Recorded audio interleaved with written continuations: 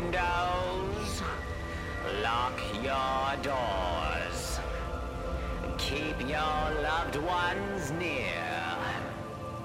Time is running out. It's here for fear.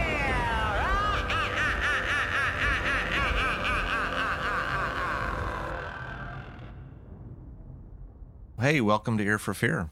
I'm Rick, and this is the podcast where we talk about scary movies or movies trying to be scary. Today we are joined by one of our regular guests, Sleepy D himself, Darren Lindsay. How's it going, man? Welcome, man. Hey, thanks for joining. Cool. Today you and I are going to be chatting about 2010's Insidious. Awesome movie. Directed by one of my favorite directors, James Wan, which we seem to regularly mention on this podcast, I know, right? Which is perfectly fine. Now, you've done podcasts of movies that he's directed, right? No, or is this the first one? This is the first one. No? Yeah. So the our listeners are in for a treat. But before we jump into it, let me do a quick synopsis. After her young son, Dalton, falls into a mysterious coma, Renee, a composer and stay-at-home mom, begins experiencing threatening sounds and visions, which remain unseen by her increasingly absent husband, Josh. However, when Josh's mother calls a paranormal investigator in hopes of providing answers, it is Josh who must confront his suppressed memories to save his family.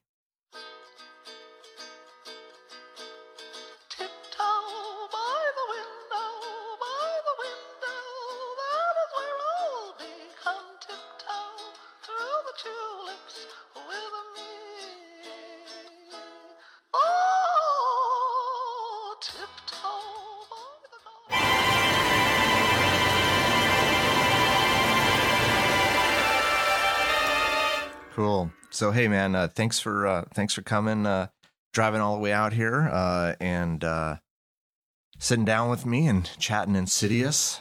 You actually recommended this movie. Insidious, man. I mean, what do you say about it? It's a great movie. Yes, it is. That guy can do horror. He can do horror. And like I was saying earlier on, we've chatted about him before, mentioned him several times, and he's really, really good at horror. It upsets me because he's still doing horror, but he's done like Aquaman and A Fast and the Furious. And I get it. Once you become kind of like that that it guy, that then all of a sudden Hollywood starts, banging down your door and you get these humongous blockbuster movies. And that's fine. I didn't see Fast and Furious because I'm not into those. So do you think that this is a situation where, you know how directors will, I don't know, they'll start out doing a genre, maybe it's a genre movie that they really love. So they start out, primarily directing those kinds of movies. And then maybe they get bored and or maybe they, I don't know, they feel like they're not stretching their creative, muscles enough. So then they try to branch out into a different genre. Or do you think that this is a scenario where maybe, Hollywood got in there and was, decided, to bang on its door for all these like superhero movies? Yeah, it's a good question. I don't know the answer to that. I haven't watched any interviews with him as to that. Mm-hmm. I don't know. I know other directors have done that. The Sam Raimis of the world that we of course mentioned because, and I want to say this goes back to our Drag Me to Hell episode where I had mentioned, Sam Raimi, he just knows how to do horror. There are certain directors, it doesn't matter male or female. If you know how to do a genre, I believe, this is just me being selfish to stick to it because I love horror so much and this is a horror podcast. Right. I don't want to, it's not that Sam Raimi isn't good at doing a Spider-Man movie, or I think the rumor is he's signed on to do the next Doctor Strange. Okay. Which is interesting because I like that movie. Yeah, I do too. Yeah. And so that's what I've heard. I don't know if that's just a rumor or if he's literally signed on to do it. It'll be good. I don't have no doubts. But then he did like that that Oz movie that with James God. Franco, and it's like That movie was so bad. it was bad. It wasn't good. And Wizard of Oz is one of my favorite all-time movies. And they've tried to do other movies with Wizard of Oz, like they did Return of Oz or Return to Oz or something back in the 80s. And that wasn't that good. And then they do this one, and it's just leave well enough alone. I know it's it's not a remake or a reboot or anything. It's like either an extension or almost like a prequel to the story. It would be awesome, by the way, is if somebody came up with a creepy horror version of Wizard of Oz. I would not be surprised if someone that's in the works somewhere. Like I think I've read something like that, or like there's a comic book or something that has like, yes, because the Wizard of Oz, like, and I think it's in the, God, what is the Wizard of Oz? Is it the 40s? I'm probably, is it 40s? Okay. I think so. Yeah. I'll rewatch it. So that's 80 years ago. I know. That's 80 years Isn't ago. that crazy? And it still holds up, which just blows my mind. But I think it was the first movie in Technicolor. I think it was. Mm-hmm. And those flying monkeys and that witch, they're still scary. Yeah, they are. Right? Those flying monkeys they're very eerie. And that witch she's just absolutely perfect. Yeah. And so anytime you put wings on a monkey. Oh my God, it's not right. And so yeah, and I thought I'd read something about some sort of like reimagining of the Wizard of Oz, and hell, for all we know, there's something out there that could be like, I've never seen this play that they talk about. What is it? Wicked or what is it called? Wicked or what is it called? Yeah. It's like a Broadway play of the Wizard of Oz, but I don't know what it's about. I think it's that. Is it called Wicked or I think it's something just like Wicked. that? I wonder what that's about. Like I don't do plays. Yeah. Doesn't mean I don't want to. It's just where are we going to go around here? Right. I mean, we're not, so, yeah. So, we're luckily if we get some like rinky-dink Grease production that rolls through the town. Grease on ice. Yeah. Grease on ice. Yeah. So, but, I just because again, we're a horror podcast and we love the horror genre. I want the Sam Raimis of the world and the James Wans of the world to stick to that, but I know they're not. I know they want to branch out and do other things. And sure, I mean, everyone does. I mean, come on. But Sam Raimi needs to get back on that damn horse. Oh yeah. Because his stuff is also. It is. It's great. Yeah. His stuff, he just gets it. Well, you know what I love about James Wan and like his approach to, he layers so much, so many elements into a scene, and often you have to watch it again to find all these new things. Like, maybe there's like as like a character is walking down a hallway, and then there's a room that they walk by, the doorway, and then like in the corner is some shadow of some creature or something, and you don't necessarily notice it the first time, or maybe you do. But it's so dense with those kinds of layers, and that just adds, to the ambiance and, everything about the movie. He does that. And it's a good way of putting it, because he does layer all of these different things. And when I'd seen Insidious several times, and for this podcast, I rewatched it because, it had been a little bit since I'd seen it, and I'd caught certain things that I hadn't caught before, which is always a good thing. Plus, you're an old man now, so your memory sucks. It does suck. So that's why I had to watch it last night for this podcast, but it's okay. It happens as we get older. It does. And more so for me. Yeah. Well, I shouldn't talk. I've got a couple of years on you. You do. Your memory seems to be a lot better than mine. Yeah. Ginkgo biloba. Yeah. No, I'm playing. Yeah. But also pacing.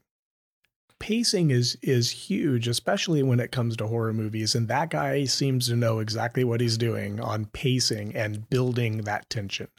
Yes, absolutely. I agree. I mean, we go back, his, I think the first movie that kind of, made him kind of a name and had people kind of look and going, okay, was Saw, and, he's done Dead Silence, which, I've never been into those movies.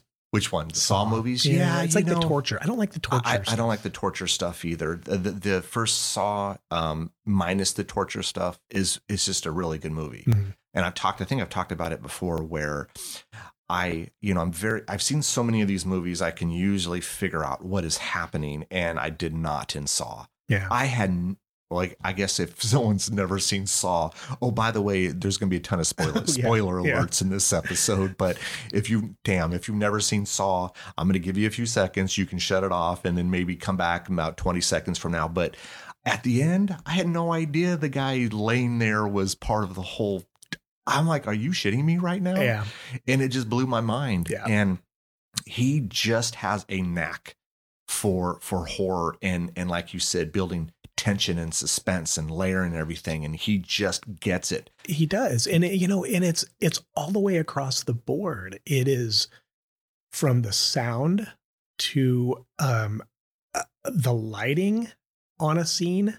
Everything is just spot on. I mean, because even lighting on a scene completely matters. When do you darken things up? Like, you know what I mean? Yes, and if you darken it up, there has to be something. So he seems to do a really great job with, I don't know, maybe moonlight coming out of it, from a window, which sort of lights part of the room in like a blue cast, and it's just crazy good. You know what I noticed with him, and he's done this in Insidious and he's done this in Conjuring. He has this way, and I don't know how to explain it.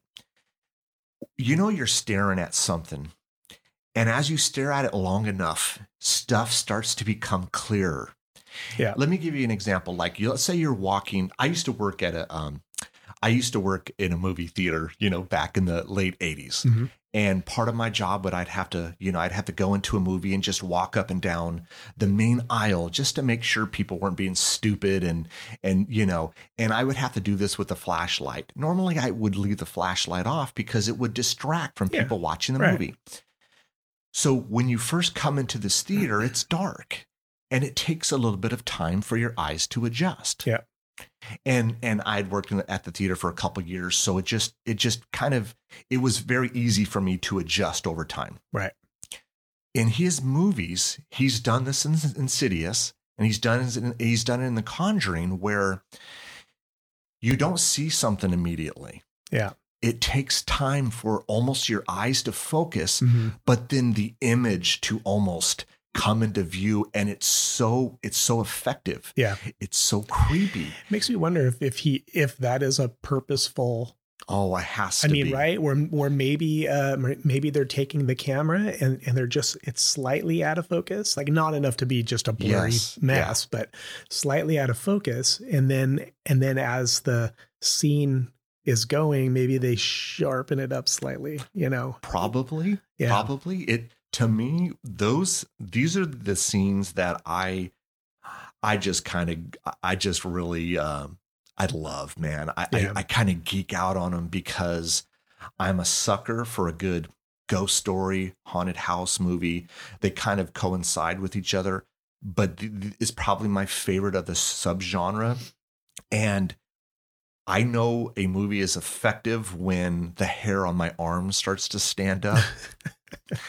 and rewatching Insidious last night, that happened several times, even though I've seen this movie many, many times. I know what's happening. I know it's coming, but it's just, when, so the first time I saw Insidious, do you know what hooked me? Well, so, the beginning of that movie, it's not even really the beginning. I think it's more a little snippet scene of maybe the production house. I think it's a Blumhouse. Yes. Blumhouse. Well, I think it's Is it Blumhouse or Blumhouse? I think it's Blumhouse. Yeah. So I think it's just their little intro piece. Yes. But beyond that, because that's great, because that immediately piqued my interest. Oh, yeah. You don't see that kind of thing. You don't. You just see like the production house's logo come up, and that's pretty much it. 8 million companies that had to have some sort of, So that was interesting to me that, there was this whole little mini clip, and it was all, kind of ghost, it reminded me of like a little bit of Poltergeist, a little bit of stuff. Yes. What really hooked me was that damn like chaotic violin immediate wall of sound with the giant Insidious. scared the crap out of me, dude, when Yeah. when it first came up, because Yeah. it's loud. And, I like to watch my shit loud, I know you do. I know you do. Yeah. It is. It sets the tone, Mm-hmm. and it happens within the first minute of this movie. Yeah. It completely sets the tone, and the violins are so. I think I read that they used somewhere in the neighborhood of 100 and something. What's the proper word? Violinist? Is that? Yeah. I don't know. I'm not.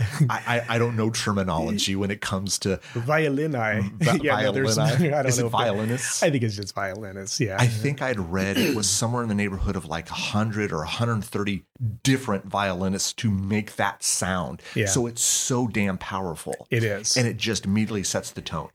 And even as simple, again, I'm going to geek out here. It's little things to me in a movie. The opening credits when you see when it, they wisp away. Oh my God, dude. I never caught it before. Yeah. And I'm watching it last night going, okay. Yes. It's like this, yeah, dude. It just kind of It's like- disappears into this fog or something. It's like the name Oh, shows yeah. up on screen and then like floats away in like a Floats. wisp of smoke. Yeah. Yeah, dude. It's just little things like that I look for stuff like that. Well, the devil's in the details, man. It I mean, is. you know this. I It mean, is. in graphic design, my line of work, you used to do that back in the day. Everything is about the details, and that's the difference between outstanding and okay. Yeah, It's those details. it is. It is. It's those little tiny things because, people notice it. Maybe not everybody. But If you don't notice it consciously, you certainly subconsciously true. pick up on it. True. Maybe somebody wouldn't be their first thing that they, oh, hey, you remember on Insidious, the names that would come up with Yeah. wisp away and smoke, but they know it's there, and it aids in setting that overall tone It does. for what you're about to watch. It's like immediate. And you know what I didn't realize? And shame on me, but so James Wan he's of Chinese descent, but did you realize he's from Australia? I had no idea. Dude, No idea. I was watching after watching it last night, I started to watch some of the special features, which I normally don't do. Yeah. I was watching some interviews with him, and dude, he has an Australian accent. Is he really? I was tripping out. And so I started reading. I'm like, yeah, he's from Australia. But he's, of course, from Chinese descent, but yeah, he's Australian. And it was I just didn't expect it, I guess. And so anyways, so let's jump into this thing, man. So as to our synopsis, we kind of know, what this thing is about. This I would almost break this movie down. It's almost like two movies in one. The first, I would say, third of this movie is a haunted house movie. Yeah. The second, not going to say half, but the last 2/3 of this movie is a possession movie.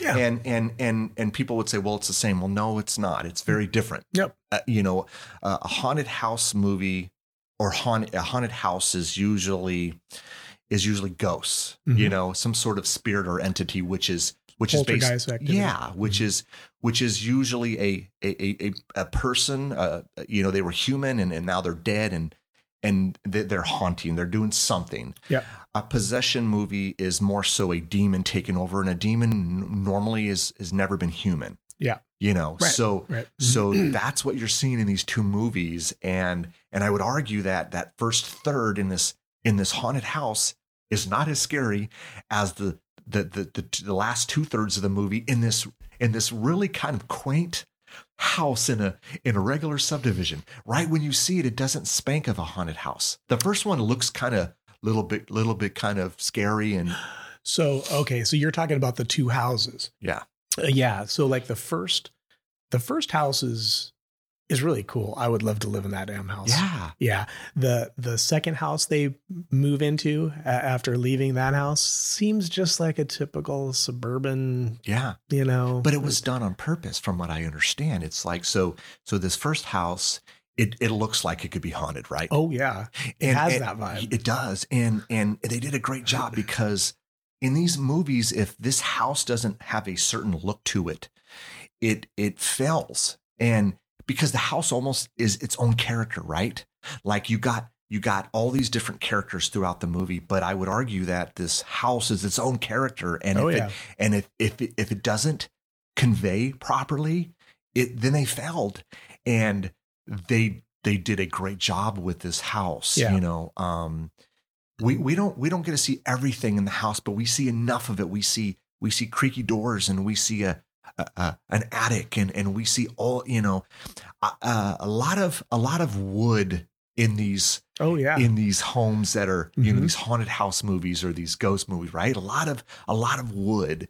And I don't know why that is. I think it just translate better into it has like an older feel to it. I would say that's exactly why they, you know, would choose like an older style house. You know, I mean, houses that are built today, I mean, obviously there's more wood involved, but most of the insides of a house today are, you know, more modern color, more brighter colors, you know, older. Yeah. I mean, you have sheetrock and you have texture, true. And you just have paint. You know, these older houses, there's more character to an older house. There's a lot of craftsmanship that went into those older homes in the 30s, 40s. Yeah, you know, they used lots of exposed wood beams and that sort of thing, and it sort of adds to an organic nature.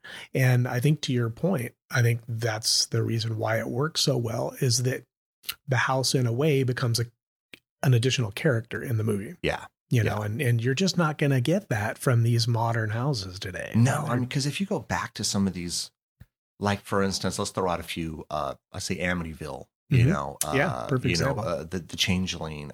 There's certain movies, if you go look back and you look at the home, it's just, even House, for instance, that even though the house itself was kind of like in this kind of subdivision, it stood out. It just had this look and this feel, and it does. The house takes on its kind of a life of its own.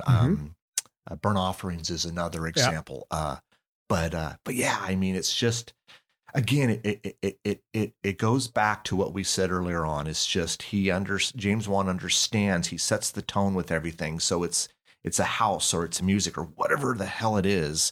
He just gets this genre. And although I will say that Steven Spielberg did a pretty good job with Poltergeist. Well, that's actually that house. Yeah. Because that's really more of it's supposed to be Toby Hooper is actually, it's funny with Poltergeist is you can look at the movie and it looks like a Steven Spielberg movie. It's actually directed by Toby Hooper.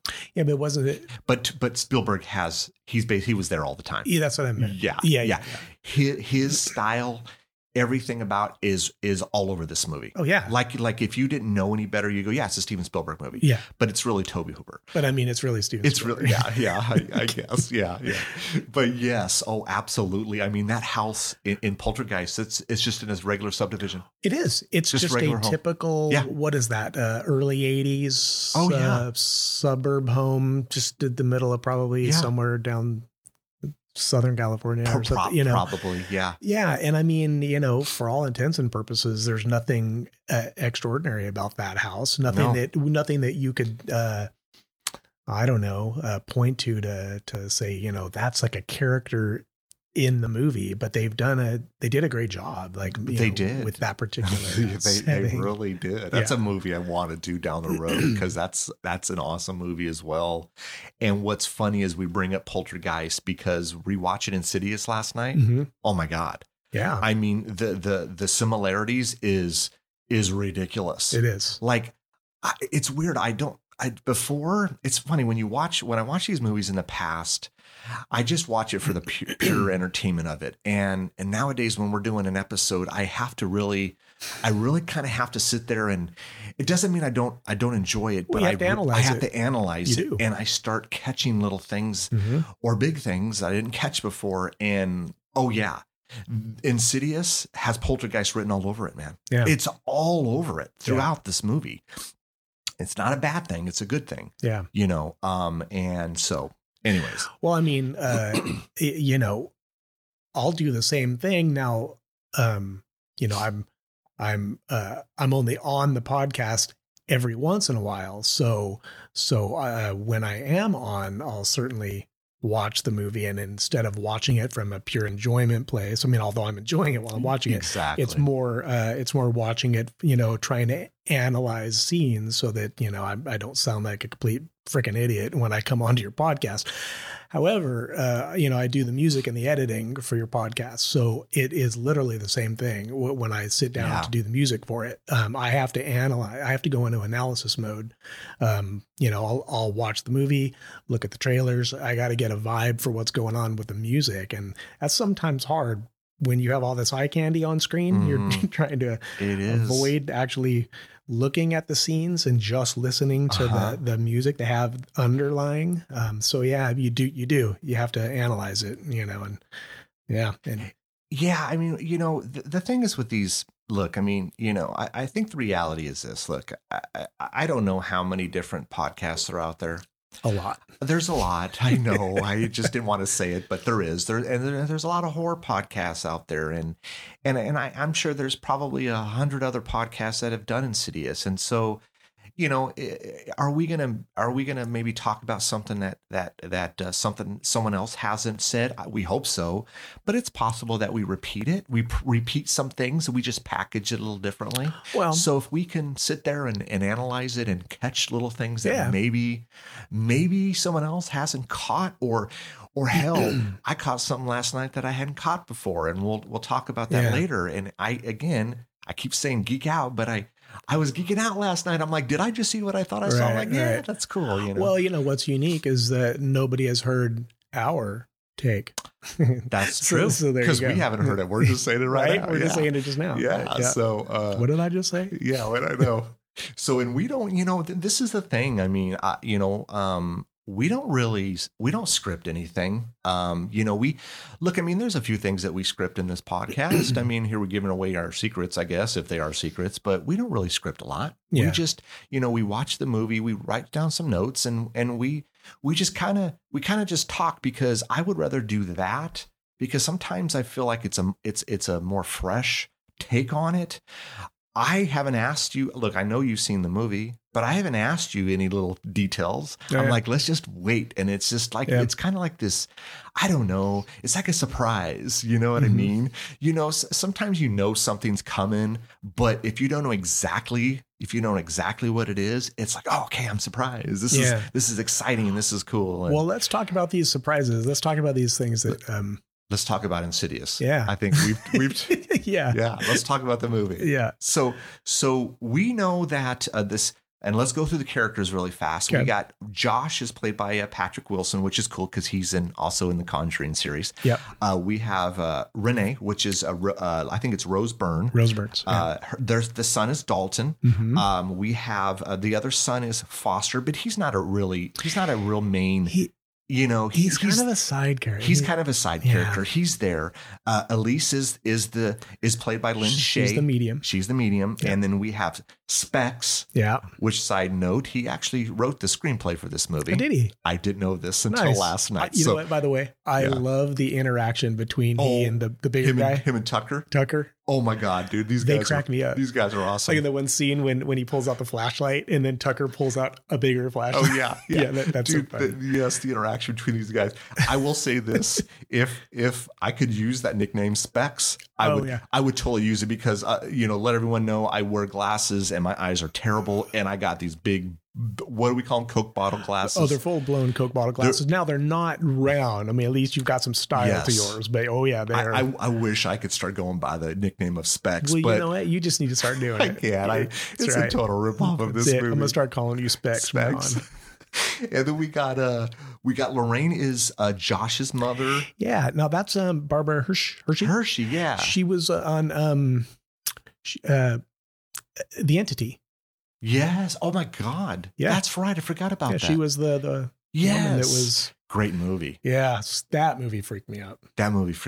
I think the subject matter. I think it was the mashup of Ghost and rape. I hate to say words. That's what was happening. I mean, that was because I don't think you could do that today. I mean, you could. You just got to do it in a certain way. I mean, I mean, Donovan and I talked about this before. We've noticed in these, like I would say, late 70s to mid to late 80s movies. They do a lot of stuff that I don't know would fly today. It was just accepted back then. Yeah. I think that as generations roll along, I think people have less tolerance to certain lines that you might cross. Today, I mean, I don't want to go off on a tangent, but people are so sensitive. Yeah, it's true. They're so sensitive today. And Entity is one we should do down the road. Oh, absolutely. Because that one is a great movie, and it does, man. That one scared the crap out of me. Oh, geez. Yeah. Well, anyways, so we've laid down the all the characters. We know that the family has moved into this new house. It's not explained on why they moved into this new house, but I caught this last night. Okay. They're sitting in bed, and she goes, things are going to be different here. What the hell does she mean by that? Did something like this happen? Not necessarily the thing with Dalton, but did other things happen in the past? Yeah, I don't know. Was that? It's been a while since I've seen part 2. Okay. And I know you just watched part 2. I just did. Did they talk about that? No. Okay. Really? No. So maybe it's just, I don't know what she meant by that. Like maybe it was. So I think, so obviously we've seen them all. I'm not sure if you've seen the very last Insidious. I did. I saw it one time. That's the key. Okay, Is that the key? The key? Well, I forget what it's called. So none of the sequels even touched on that. So what I really think is going on there is, that line is meant to get the viewer to realize that, that's just, they moved to this new place, and it's just kind of like a fresh start kind of thing. Not necessarily that, bad stuff has been occurring, although, so Josh, his character, he seemed to be painted as, I don't know, like a husband or a father that kind of is not very engaged. Yes. He's very distant, and yes. Engaged is probably the perfect word. I mean, for the first half, 3/4 of this movie, he's always at his school. I mean, he's a teacher. Yeah. So he's always at school, and we see a scene of him, like, I don't know, taking a nap there while his wife is dealing with all of this. So, he's kind of an a-hole. Kind of. Right? Yeah. I mean, not even kind of. He kind of really is. Yeah. And so perhaps it was a little bit of that. Perhaps that sort of disengagement in the family was occurring. And so, like all families do, they think that everything is going to be great if you can just shake things up and move to another place and then poof, happy marriage again. Yeah. And True. And I think in her mind, she's maybe thinking, all right, fresh start. Things are going to be better now. Yeah. We're in this like creepy house. We're in this creepy house. Yeah. And so we immediately get this. We know she's a composer. Mm-hmm. I love her music, by the way. Yeah, her music is cool. I do. Good. I dig her music. And he's a teacher. Looks like high school. He doesn't say it, but the kids look like they're in high school. Oh, yeah. And we have this, they just moved in and they got boxes everywhere and they're slowly unpacking. But we get Dalton, this first foreshadowing, or this, he comes downstairs in his pajamas. And he immediately tells his mom, I don't like my room. Yeah, it was interesting. They have literally the same set of pajamas on. I noticed that. Yeah. I don't know. Whatever. I mean, it's probably just kind of goofy. Consistency. It's kind of goofy. I don't know. It's weird. It's kind of goofy, but whatever. You know. Do you ever come across anyone that wears pajamas? I mean, look, I know that's an odd question, right? Because how often are you ever around someone when they're getting ready to go to bed? Right. But look, dude, in my almost 50 years, I can't say I've ever really come across anybody at any time, no matter where the hell I was, that wear pajamas like that. I think we need to define pajamas. Well, I can tell you my pajamas. My pajamas are t-shirt and shorts, but some people, I mean, these pajamas are like from head to, it reminds me of the ones we maybe wore as a kid. Yeah. Like that is exactly what they are. Are they almost like, what are those thermals, but more like current, like, well, less form fitting. They're more. Yeah. Yes. Yeah. Yeah. Like they're like basically cotton. Yeah. And it's like, You know, I can remember a kid, you know, wearing pajamas like that, literally a kid, but only as a kid. I think I was maybe 8 years old when I was wearing those things. Yeah. And yeah, I'll never forget, like it freaked me out, you know, because they're cotton. Yeah. And then I had the blanket. Oh, dude, And no. dude, it caused static. Oh, yeah. And I'll never forget, like one night, I fluffed the covers to turn over, and I saw blue sparks under yeah. Dude, Totally. it freaked me out, dude. Oh my God. I ran into my parents' room. You're like, oh, there's a ghost underneath. It's the blue spark ghost. my mom was like, the hell? Yeah. She And she comes sits in, there she's and like, what are you explains to talking you. about? I'm Yeah. like, look. Yeah. You know, and They're like, come on, dude. yeah, they're like, static. Yeah. Go to bed. Yeah. Yeah. Yeah. I just don't see anyone. I'm sure people wear them. I'm sure people wear them. I don't wear them. Dude, to me, I'm a t-shirt and I'm shorts. I don't like a lot of stuff on me, man. I feel like claustrophobic or constricted or something. Yeah. And well, not to freak anybody out, but I'm a buck naked guy. oh, you're I can't do clothing in the bed. no. No. So, I mean, I don't want to spend a ton of time on this. No, I but, know, right? But, We move on but, quickly. But you guys just, Yeah. My wife and I- really? yeah. Interesting. I know there's a lot of people that do that. I know Mhm. some people will just like, they just sleep in the drawers, or I don't know. If you're a woman, you may just sleep in your bra and your panties. I Yeah. don't know. It's too constricting for me. I just, Okay. you know, and plus it's like spent like, 16 hours of the day or whatever, Yeah. in clothing. It's like Yeah. the last thing I want to do is like put on clothes so I can jump in bed. I don't, but That's interesting Yeah. because it's funny because while this pandemic is happening, and I don't know what month we're on now it all seems to kind of it's run into blurring together. It's all blurring together. Yeah. I can't tell you the last time I wore a pair of pants or even shoes. Oh God. I wear shorts and I wear flip flops wherever I go. I don't even care if it's raining outside. Yeah. I'm throwing flip flops on. Yeah. I don't know, man. I've always been like that, but this pandemic has made it worse because I mean, there's nowhere to go. Well, There's right. nothing to do. Half so of those who are employed are working from home. yes, Yeah. yeah. But anyways, so probably more information than the listeners. Yeah, sorry, want to know. listeners. That's I didn't mean okay. to go there. I don't know. These are the things, listeners, that makes us different from all those other horror podcasts. Right. Yeah, we're talking about our sleeping habits. This, like I said, Dalton doesn't like his room. Nope. And then we start seeing little things that start happening.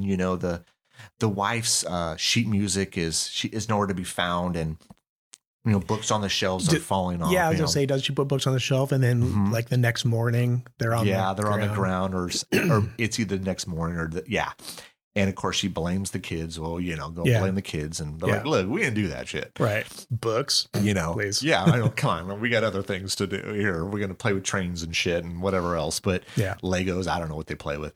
I mean, she can't find her sheet music anywhere. Mm-hmm. She talks to Josh and he's like, I don't know where the hell it's at. Yeah. We packed it. Yeah. Well, I've gone through every box, and of course she finds it up there in the attic.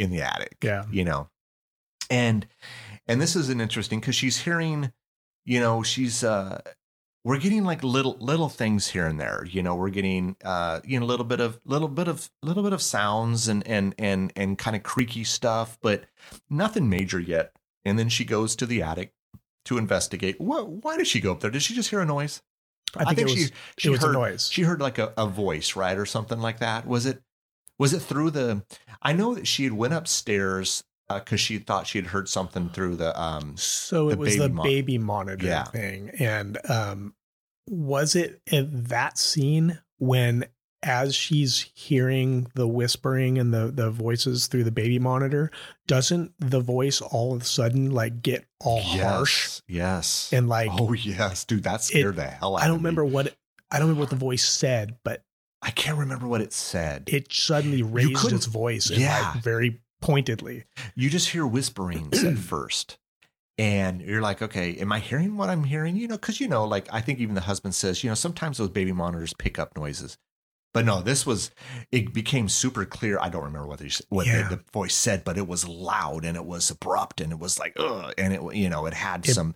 Prompted her to run up there, I believe. She did. And I think she grabbed the baby, was crying and stuff. But anyway, she makes her way into this attic where, she turns on the light, and of course it requires a ladder. And again, I like these little things. It's where, the one of the legs on the ladder breaks, or steps or whatever you call it. Right. And so we know that's going to come into play down the road, but she finds her sheet music, so Yeah. it's these little things, nothing major yet, but it's building up. And then we have, and dude, what is it up with? And I think this was intentional, but these grandfather clocks, don't these just spank of eeriness, man? Yeah, Yeah. And they focused on that grandfather clock. they do. In each home, it was almost like the centerpiece of spookiness, Yeah, I mean, like, of any inanimate object, I can't think of a more apt object to be possessed or to have some kind of evil in it than a grandfather clock. Yes, man. It's like anytime I watch a movie, or especially a ghost story, it's like, okay, where's the grandfather? Oh, there it is. Yeah. There it is. It's there. Shit's gonna go south. Kind of makes me want to get one. They're pretty cool looking. They are. If what I thought when they were in that second house and it was in that hallway, it would just fit. It looked awesome. It was just like this powerful image, and I'm like, yeah, that would be kind of Right. cool to get one. I mean, wouldn't that be awesome to get a grandfather clock? You Yes. people come over and you'd be like, they're like, well, where can I put my coat? Oh, next to my grandfather clock. Yeah, they're like, yeah, I don't think so, dude. I've seen too many weird movies. Right. Seriously. So The big pendulum is all swinging, then all of a sudden it like stops. oh my god, that would be cool. We rig it to stop. Yeah. Like, dude, that's never happened before. We're gonna go now. Scare the shit out of It's people. nice to see you. Yeah, because it does. It always stops in those movies, right? It's, it always stops like at a certain time, and then it comes into play later on. Yeah. It doesn't. That doesn't happen here. But, anyways, grandfather clocks are cool, man. I may have to try to. I don't know. Maybe Gotta get down on it. maybe I have to get one. I just got to figure out where I would put that thing. Where would it work? But anyways, so we're starting to see little things that are starting to build up. We have a scene where Dalton's on the stairs and he's playing. I think he's playing with like some toy shark and a sword, and of course that attic door opens and, Yeah. and he goes to investigate. And sorry, man, I don't care how old I am. I'm not going up in that attic. It ain't happening. Nope. I've been very clear on this podcast. Look, I can talk about it and I can watch these movies, but if this shit happens in real life, I'm out. Seriously. I'm not going to investigate unless I got like a few people with me, Mm-hmm. especially as a kid in this new house and weird Yeah. things are starting to happen. Yeah.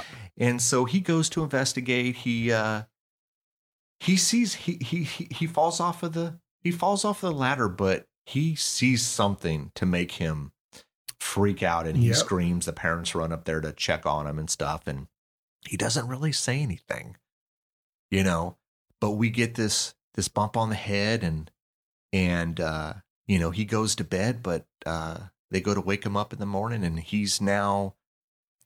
they're calling it kind of like they just don't know. He's kind of like in a coma, but he's not in a coma. They can't explain it. Yeah. The doctors can't explain They it. can't explain Yeah. it. It's like there's no trauma to his brain. Yep. He seems perfectly fine, but he's asleep. Yep. Can't wake up. Yep. And so they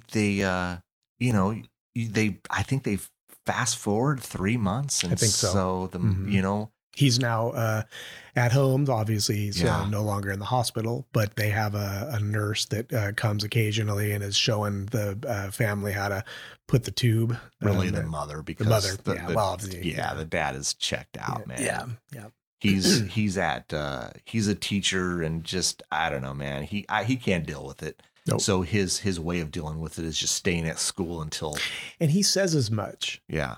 during one of the scenes He when does. she's trying to convince him that there's stuff going down in that house, Yeah. and he explains as much that, look, I process this the way I process it, with not necessarily an excuse, but Yeah. he does yeah. at least address it.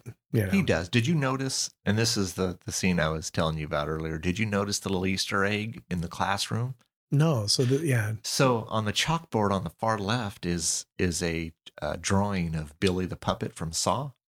Oh, no, I didn't And right notice above that. it, people that worked on the movie Saw, including James Wan's name. Interesting. Yeah. They were trying to pass it off, like, like, hey, this is your assignment for. Yeah. Yeah. His name, I hadn't caught it before. Huh.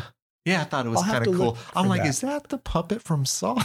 Interesting. Yeah, I was there. But anyways, that was like the little Easter egg I found. I'm sure Okay. there's other ones, but Yeah. that was the one I noticed. But so we know that.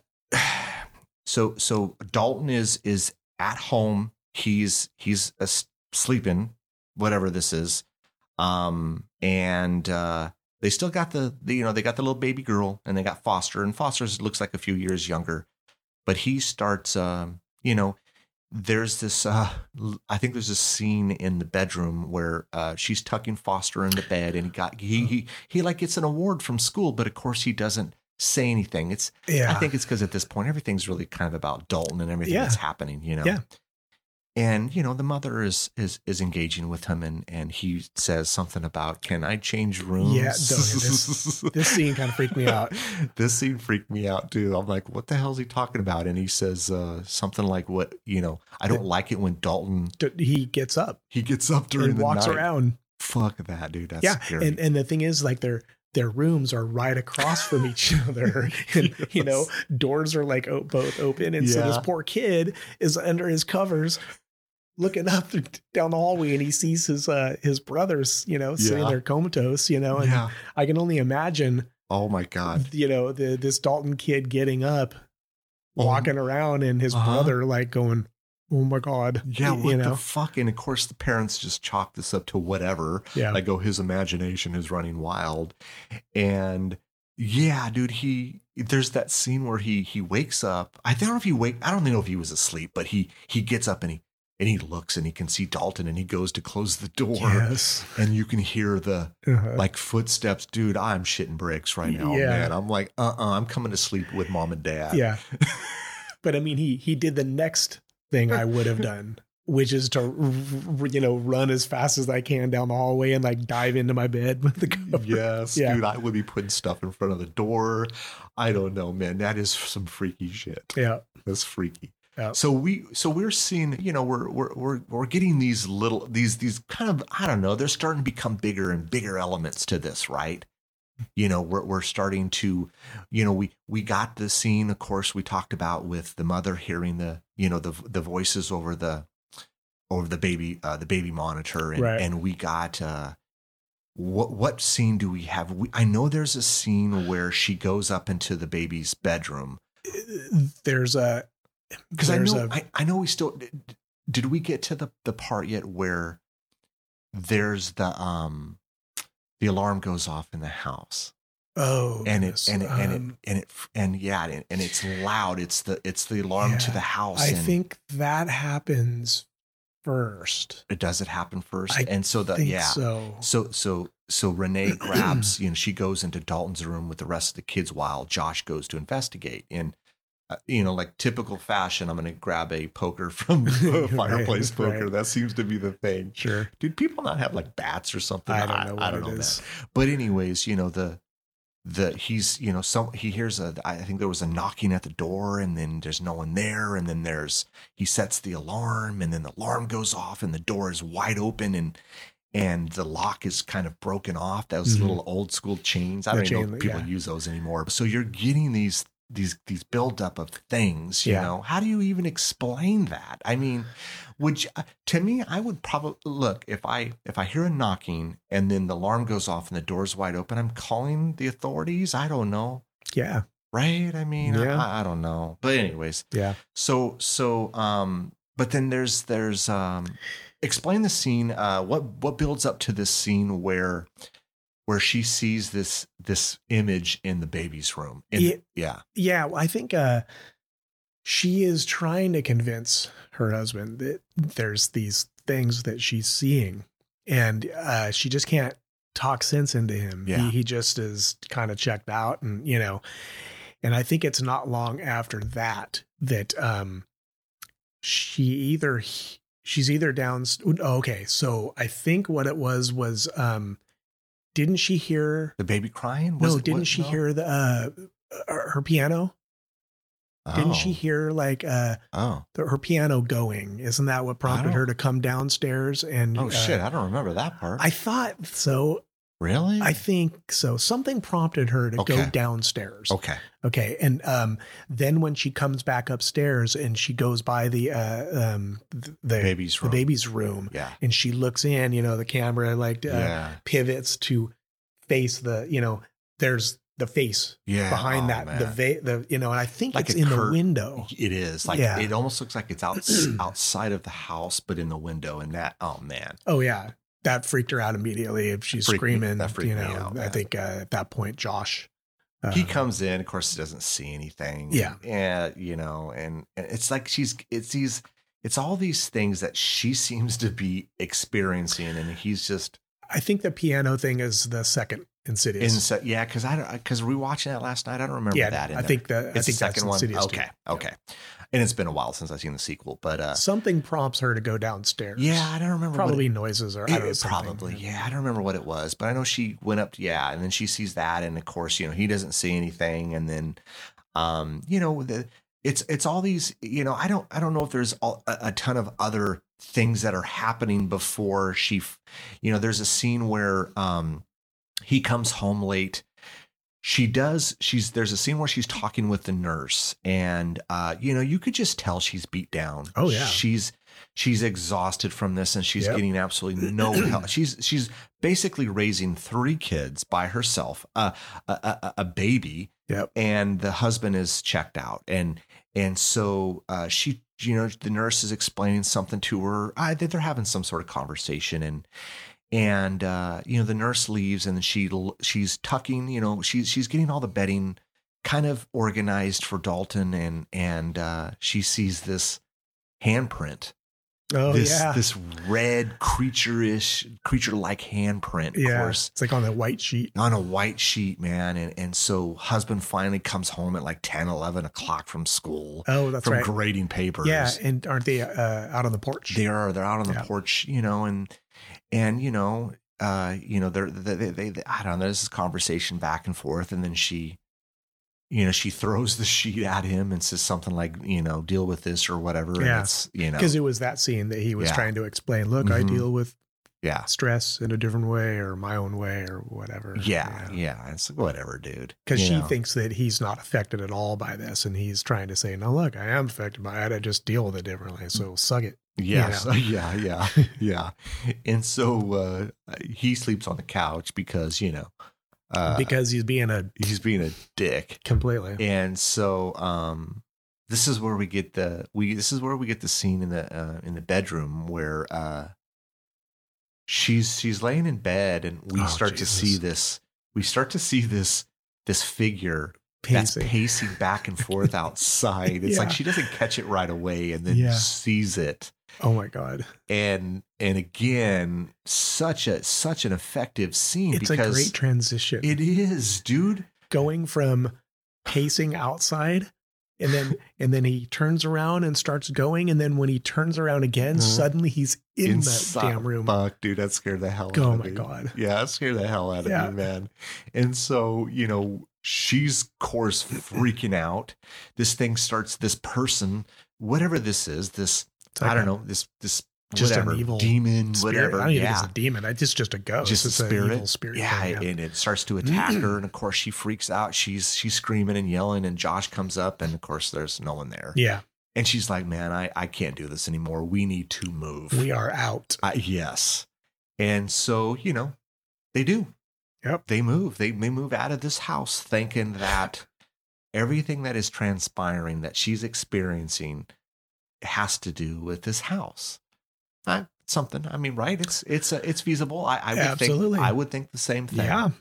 And so they move to this house that we had talked about earlier on. It looks like just a regular old house. Yep. Nice little quaint house in a subdivision. In the suburbs. Yeah. Yep. Thinking, okay, we've gotten away from the problem. And shortly after they move in, I think there's a quote, it's not the house that's haunted. Yeah. I think it's like a tagline from the movie. Yeah. And no. it's following you. It's not the house. Well, go ahead. Some interesting things, again, with the whole layering of different things that you might see, or maybe you don't see the first watch through. When they go to that house and she's doing laundry or she's putting stuff away. She's picking up. Mm-hmm. She walks through like the laundry area and there's that little boy standing like. So interesting. The first time I watched it, didn't catch it. Didn't catch it. Yeah. Didn't catch it until the next time I watched it. Yeah. And it's great. Yeah. It's great because most people, if you're not paying attention, you're just, it almost could look like it's a coat rack and it's on the wall and it's hanging up. Yeah. You see a coat, you see a hat, and it's almost like they're in timeout staring, against the wall. So it's easily missed. Yeah. And really what you're trying to do is, or what they want you to do is focus on the character. Yes. Because she doesn't, it's like on that scene, she doesn't start that, or the scene doesn't start with her walking through there. Like she's putting away stuff. So they're essentially following her around the house as she's putting stuff away. Yes. And she makes her way back around and through that. So by the time that scene occurs, you're really just used to fixating on paying attention to her as she's walking.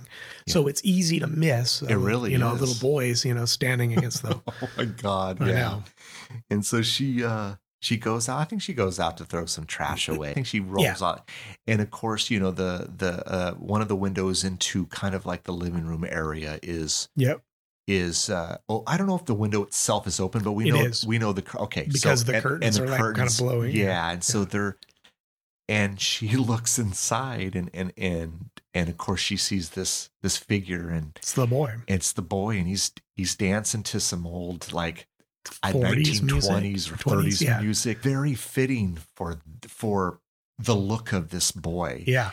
And he's got the knickers on. Yeah. Just, they did a great job with this. Everything is just fitting for, and he's doing this dance, and she comes in and he's gone but he's almost playing this kind of hide and, Yeah. That's exactly what he's playing doing. hide and seek with her. And she, he's running throughout the house and she can't seem to find him. And she goes into one of the bedrooms where the little, what's that little, is it almost like a seesaw, or what is that little thing called? It's like a rocking horse. Yeah. And that's always, it's almost like a kind of a trope thing. Oh, you've seen this in other movies. Oh, yeah. But I love it. And so the horse is moving by itself as and so she finally follows this boy to Dalton's room in this, what are those things? Like a big cabinet or almost like a hutch or something? Yeah, It's a hutch. Mm-hmm. And so he ends up jumping out, and she sees those the feet, right? The shoes. But when she goes to, there's nothing there. No, because he's up on the shelf above the shoes, and he's kind of crouched there, like. But yeah, he's just he's just playing a game of hide and seek with her. It's fun to him, but it's she's shitting her pants. Yeah, man, she's building log cabins in her shorts. Yeah, it's so yeah, it's these, it's like, look, she finally she realizes, look, it's, of course it wasn't the house. It's she doesn't realize it's Dalton until when we find this out later, but it's just, oh my God. So, she, I'm trying to remember if other little things are happening, or is it just simply, look, something isn't right. I'm going to call a priest. And, so when Josh comes home, she, calls, it's, Josh's mom. Okay. She talks to Josh's mom. And that's Lorraine. And Lorraine is the one, obviously, who knows kind of, she does. At first, she doesn't say anything. No. Because I remember Renee saying something about how, I forget the exact wording, but it's, Lorraine says, look, whatever you have to deal with, I'm supportive of you, and we're all, Yeah. And so, but you can just sense that she knows something. Why in the hell did you say something before? Well, I mean, come on, because Lorraine probably knows something's happened at the previous house. Are these things similar to what happened? Well, it's you know? the history. Yeah. So, I mean, not of, obviously we don't have a choice, but to sort of jump forward a little bit here. But I think that's exactly what's happened. So she tells Josh's mom, Lorraine. Yeah. Tells her about what's been going on. Lorraine flashes right back to events. Yeah. When Josh was a kid. Josh was a kid. Yeah. Like Dalton's age, I would say, maybe a little older. I don't know. Maybe right around the same age. Obviously went through great lengths to get that under control. And I think there's a tiny bit of like, oh God, you know what I mean? On Lorraine's part. So I don't think she in the moment necessarily wants to, or. Yeah. Maybe I hate to say this, but maybe it needed to escalate to this point before she finally, because maybe it wasn't, I could chalk it up to this or that, but maybe when it finally got to this. Well, I mean, oh man. Yeah. But I got the impression though that she didn't go to Josh's mom right away, that like all of those events that were occurring at the first house, none of that was probably ever told to Lorraine. No, I think that it was only when they moved and obviously had to explain the move. Followed them. Yeah. You know what I mean? I think it was only at that point because, right? Okay. You're in a house, right? Poltergeist activity starts to occur. Okay. You finally get to a point you can't take it anymore. You're done. You move, right? The idea of moving is in your mind the answer. Yeah. Right? If we could just get out of this house, our life will get back to normal. They go and they go to a whole nother house and boom. Like all of those previous events are occurring in this house, which, light bulb goes on. Obviously, this thing has followed us. Now, where do you go? Yeah. And I think it was at that point that she was desperate. Yeah. Because I know Josh comes home and there's a priest there. Yes. And the priest is literally there for a second and really plays no role into this thing. No, not really.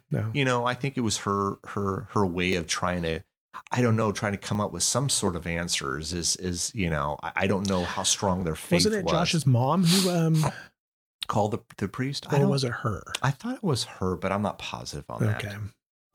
Josh comes home to this, he cracks a joke, and she's explaining to him, look, this shit is still happening, man. Yeah. And it's hard to convince him of anything. Yeah. It takes a lot as we see, as we go along with this movie. But I think we get this scene where Lorraine is she's sitting, I don't know if they're in the kitchen and they're sitting down. I can't remember if it's the kitchen or the living room, but she's explaining to them, like, I had this dream last night, and she's starting to paint this picture of what transpired in this dream, and it's, oh my God, yeah, this is great. But she's walking down the hallway, and of course we get the old grandfather clock, and she goes into to Dalton's room, and it's this, and how would you call this almost this further, this dream world? It's almost has like this color to it. I don't know if it's like what would you call it? Not like almost like a duotone to it, but it has this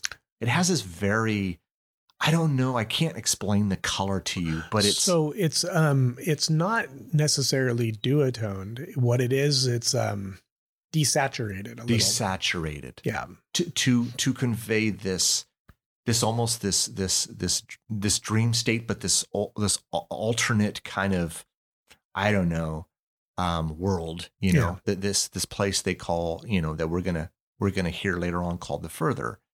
But she goes into this. She goes and she's telling this story, and she goes into. But it does have a blue cast. Sorry to interrupt. A blue cast. Yeah. Okay. Yeah. But it's a little desaturated. Back. Yeah.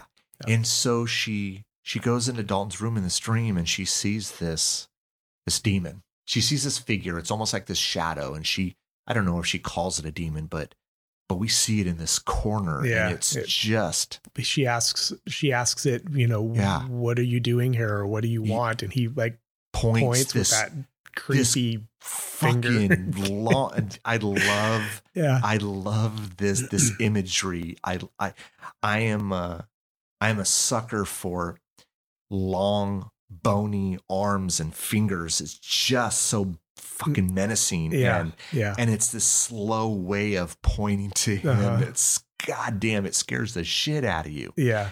And she's explaining this to them. And look, we already know Renee's on board. She's experienced on this. Josh, we're trying to convince him. And so she's telling them this and then explaining to him, these things, that I don't know if it's at this point that she says, look, shows him. I don't think she shows him the pictures yet. Does she show him the pictures yet? I don't think so. I think that's down the road, but she does see the demon behind him. Well, was the demon behind him or was it behind no, it was behind his him. mom? No, it was behind him because that's right. Renee and Lorraine see it and they freak out. Oh yeah. And it's I did too. Oh my God, I freak out. I'm like, that face, dude. That face. And what's awesome about what James Wan does is most scares are done at night. Mm-hmm. He does this during the day. Yeah. In a kitchen. Yeah. It's all lit up. Broad daylight. And I'm like, holy shit. You don't expect that. You don't expect it. And it's, oh my God, it's great.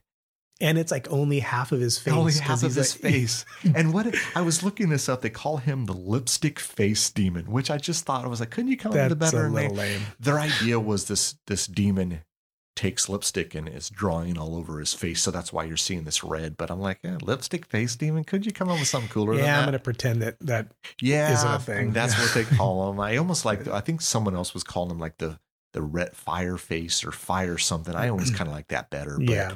So I don't know if, I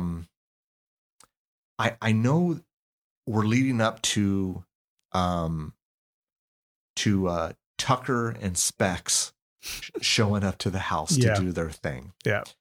And these guys are great. They are awesome. The interaction they're really the only comedic they are. Yeah. part of this film. Yeah.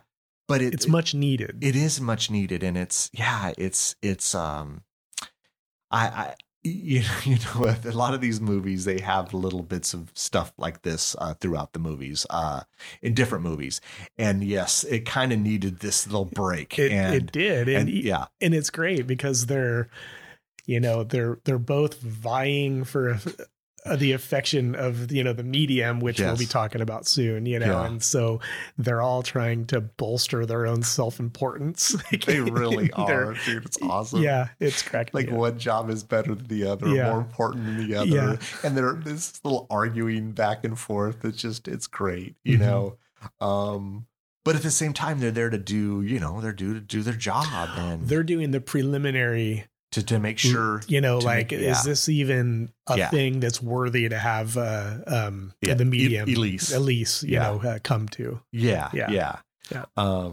And so they're doing their thing. And of course, they have it's funny with all these movies, they have all this different equipment that picks up different things. And I don't know, it's some sort of activity. I don't know what you electrical, stuff like that. And I loved his little, dude, what is that toy that we had as a kid? Oh yeah. What is the name of that? You put in, it's like a slide or something, right? Yeah. You put in the round, and it has little cells. Yeah. And you click the button and it moves advanced to the next. I forget what the name of it is, but it was awesome. It's like you bring back this old toy that we. Oh God, now I feel like I need to look that up. Yeah, look it up while I'm chatting. But you're introducing this toy, and I had one of these as a kid, man. I don't know how old these toys are, but I had one, and the fact that you're bringing this and introducing this to us in this movie and using it to detect ghosts or entities, is friggin' brilliant, it was called the Viewmaster. The Viewmaster. Yeah. Dude, those are awesome, man. I got to get one of those. Yeah. I'm sure they still have those around, right? You know, you can get them on Amazon. oh man, we gotta get one of those. But Yeah. anyways, Tucker uses this kind of altered ViewMaster. It is, and it's all of these different spectrums of color. Yeah. You know, it's like infrared and ultraviolet and all these Mhm. different spectrums. Yeah, dude. And then so we get that scene in the hallway where he, we know it's coming, right? Even if you've never seen this movie, you know something's going to happen. It's this built up, and it's this, he clicks a slide and clicks a slide, and then it's like, oh shit, Yeah. you know, and you got these, I don't even know what the hell they are. These women, this is what I love about this movie. He somehow makes these ghosts or these demons or these entities, whatever. I guess we could say that the demon is really this lipstick face one, but then these other ones are almost like ghosts that are attaching. They're hovering around Dalton, but Yeah, they're ghosts. but he makes them look old, like almost like relics. Yeah. Do you notice that? Like Well, almost like dolls.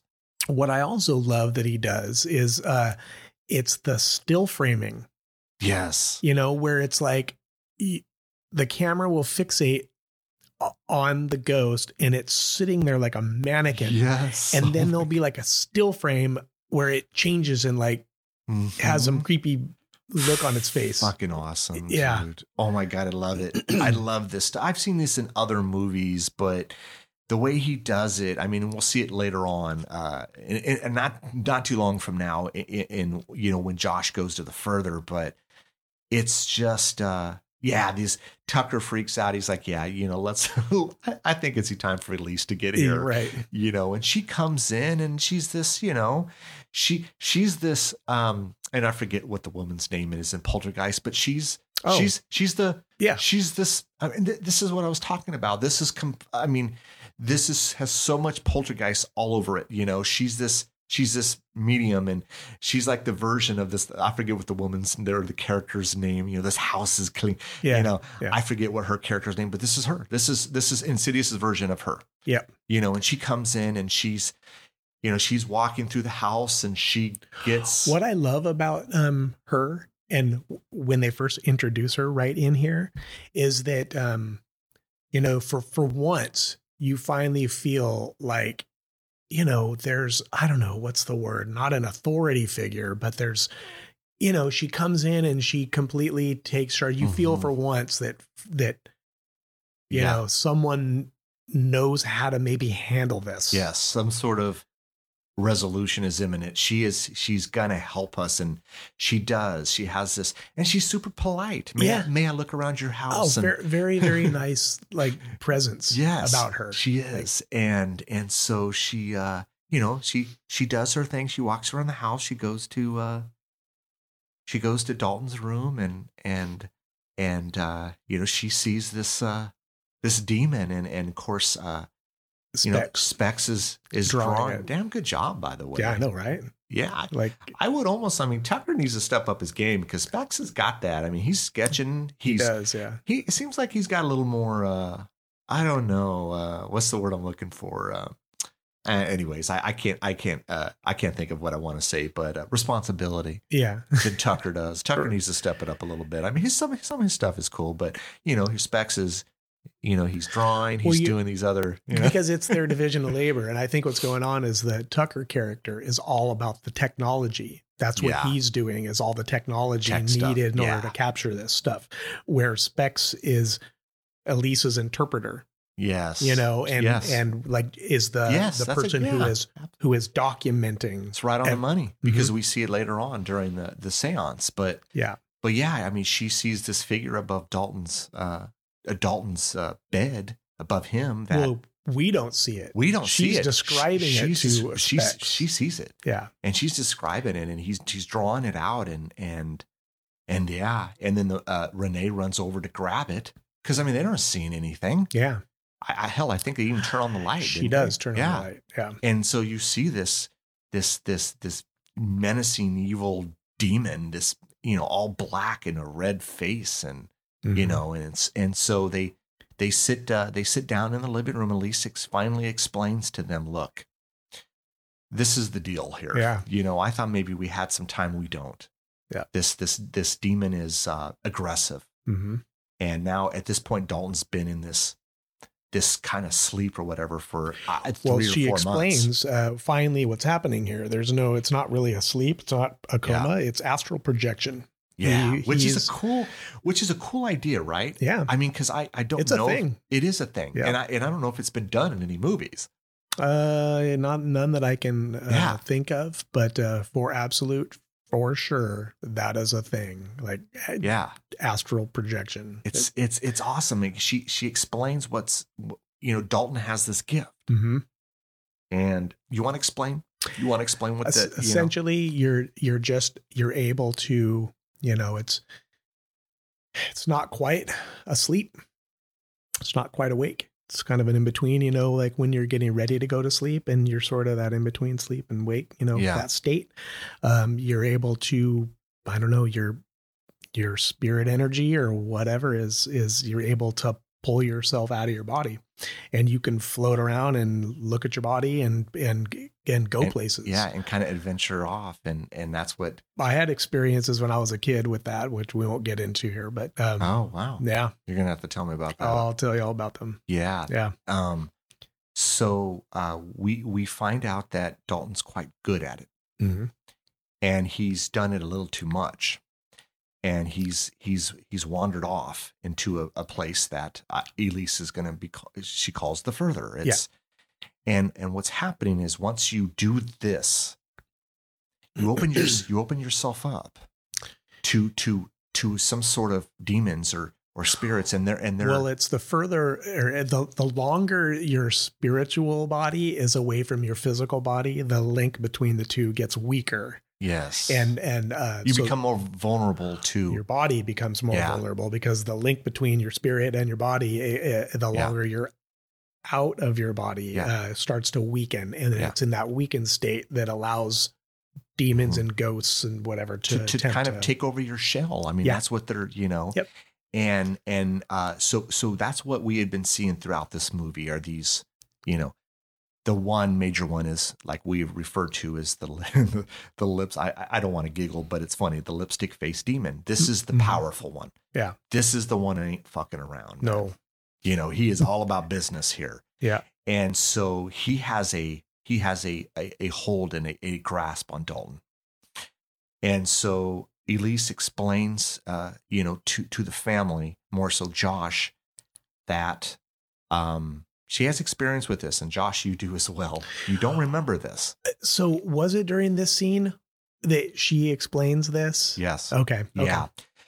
Because she's trying to let them know, more so Josh, this is serious, man. Yeah. This demon is close and we don't have much time here. And she is trying to do whatever she can to convince him. Of course, he's not believing most of this, but, they start showing mom is there. So we really have just about everyone there. I think the only one isn't there is the baby girl and Foster. Yeah. Everyone else is there. And Elise is explaining, the mother really starts to explain, you experienced this when you were about Dalton's age. Yeah, she pulls out pictures. Pictures that she had she threw in a box and she hid away. And it's this, and it's of when Josh was a kid and photographs that were being taken of him. And it was an image of it's supposed to be a woman, but they really never say it looks like a woman. Looks like I was watching some special features and they actually, the person who played this was a man. Mm-hmm. They wanted it to have this certain look, and it did. It really did. Yeah. But to me, it looks like almost like a witch, almost like a witch, and almost like she maybe was in some sort of like old like wedding dress or something, but just very absolutely looks like a wedding dress. It's just black with veils and stuff. And so this, when Josh was a kid, this ghost or this spirit or whatever was following him. And as the pictures were being taken, because he was also a very accomplished astral projector. Yes, and this is where Dalton gets the skill or whatever you want to call it, this gift. Yeah. And so as he was doing it as a kid, these this spirit would get closer and closer to him. And so, Lorraine, Josh's mother, called, this is when she, this is when she called Elise. And so they have experience with this. Josh doesn't remember any of this. Yeah. Because they hypnotized him to forget all of this. And never took his picture of her again. Yes. Which is, I guess they mentioned the reason why he hates having his picture taken. Exactly. Yeah. It's because of this. So, Lorraine and Elise have laid down this foundation to Josh, and he's still not on board. We have to do something now, but he just, sorry. I'm sorry. I want to believe you. I moved houses for you, but this stuff is a little far-fetched. Yeah. He says a certain thing. This cracked me up. I don't remember now what exactly he says, but he says it in a way that is very obviously that he is shutting this down. And there was like this big pregnant pause, and then Elise finally was like, okay, well, have a good day and good luck with that. And, and it was so cold, man. To me, it was very cold. It was, but it was appropriate because she recognized right then and there that there was nothing that anybody was going to say after that in that moment that was going to convince him that this is a thing. And so she just, Yes, I know. Yeah. I thought it was funny. It was. And so, of course, Renee is, what is Renee going to do? She's frustrated. She's exhausted. She's at her wit's end.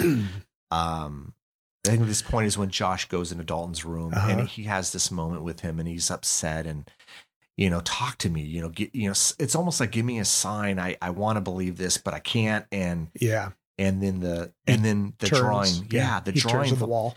Yeah. What's crazy is there's all these drawings that are on his board of everything that has been transpiring, and the parents never paid attention to it.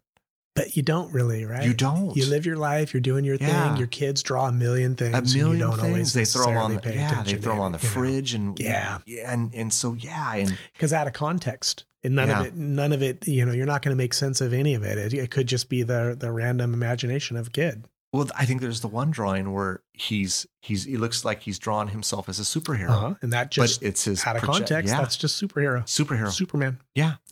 And so, Josh starts looking at all these drawings, and here's the demon with the red face, and here's a door, and here's all these things, and he's like, okay. So that was when he goes to Renee and basically says, "All right, let's get her back here and do this." Yeah. And so they come back and they start setting everything up.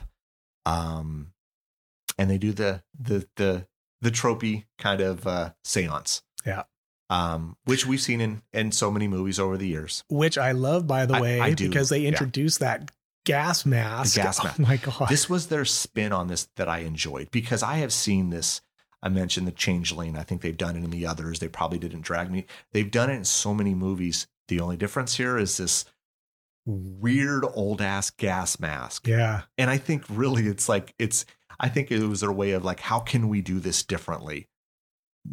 Because it's the same kind of stuff. It's like, okay, I'm going to make contact with this demon or spirit, and I'm going to start saying stuff, and you're going to write it down or whatever it is. Well, it makes a little bit of sense, given that they've adapted this gas mask to have a big tube coming out of the lip area of this gas mask, and they've fashioned it and connected it onto Specs. A headset. Yeah, like Specs is. It was a headset. Yeah. And specifically so that he can listen to her talking. Yeah.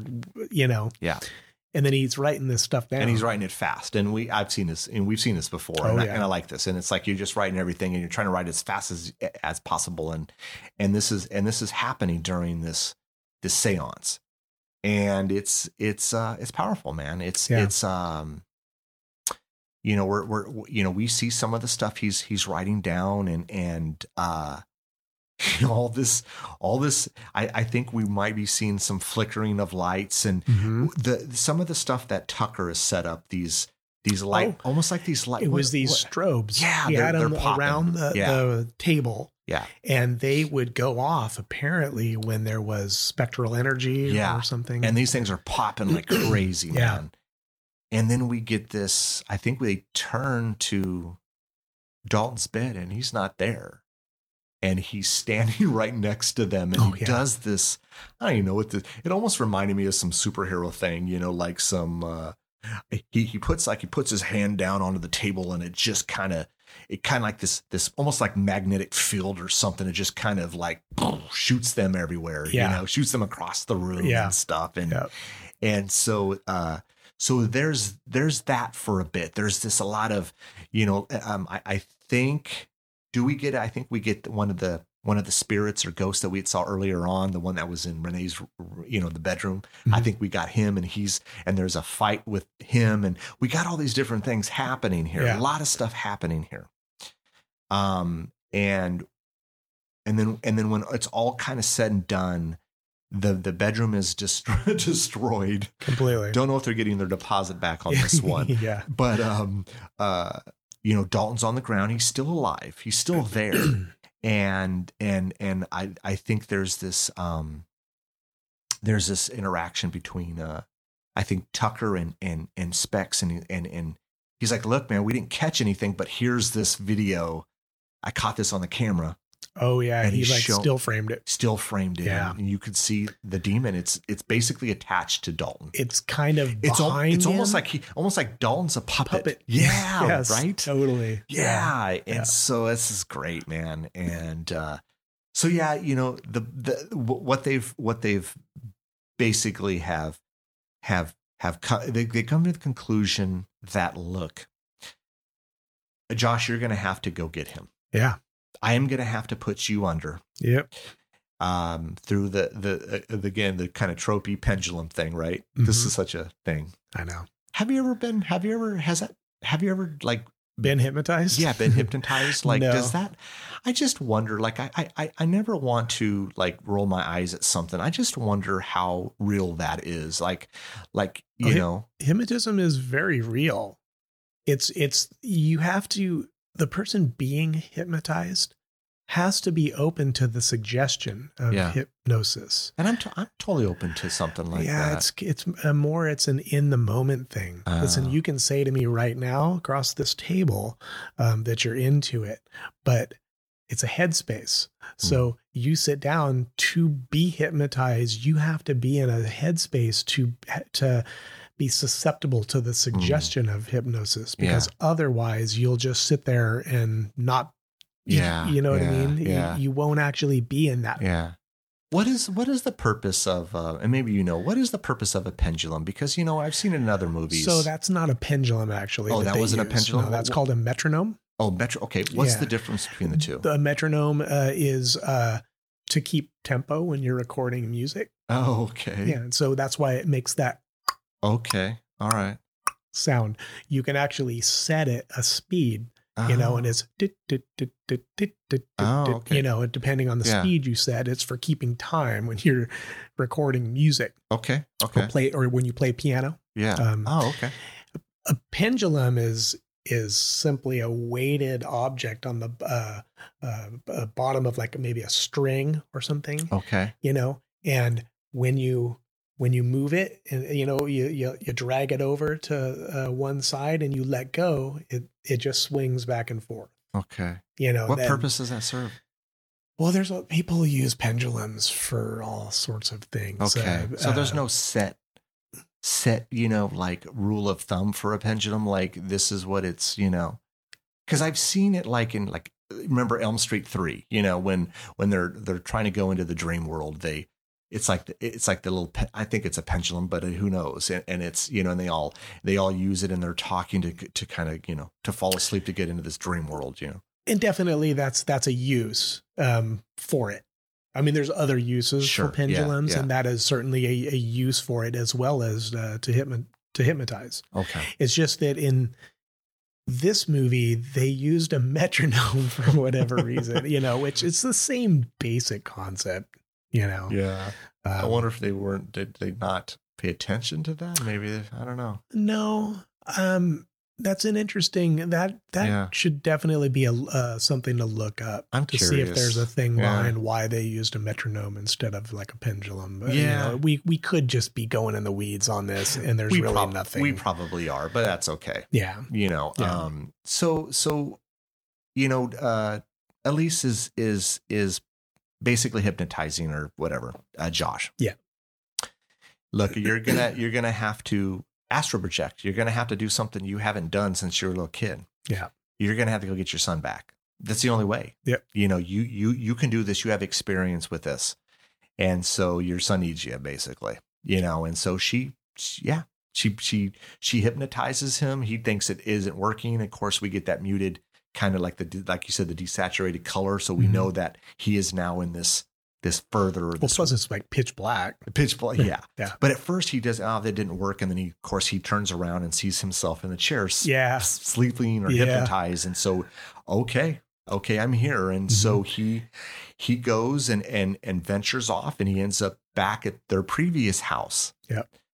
And Really quick, I'm sorry. Yeah. What's awesome is, because I've been around many people who,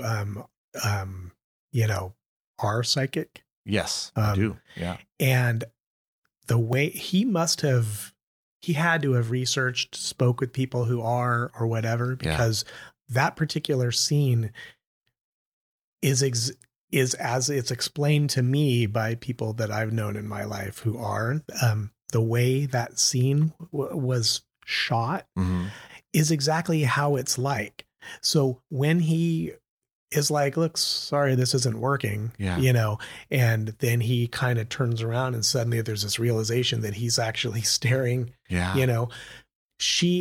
Elise actually kind of turns her head, and says, talks to his astral projection. Yes. And that is what I've been, the few people in my life who have that ability, quote unquote, to do that, they explain it similarly.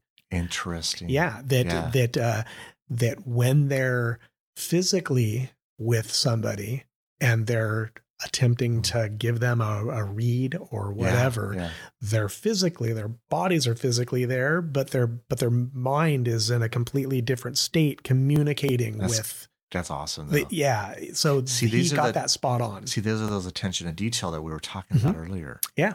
Because you do your homework. You do. And it really pays off. Yeah. Because it's those little tiny bits and pieces there that just make it like awesome. Yeah. Anyway, sorry, I didn't mean to interrupt. No, that's awesome. I love that.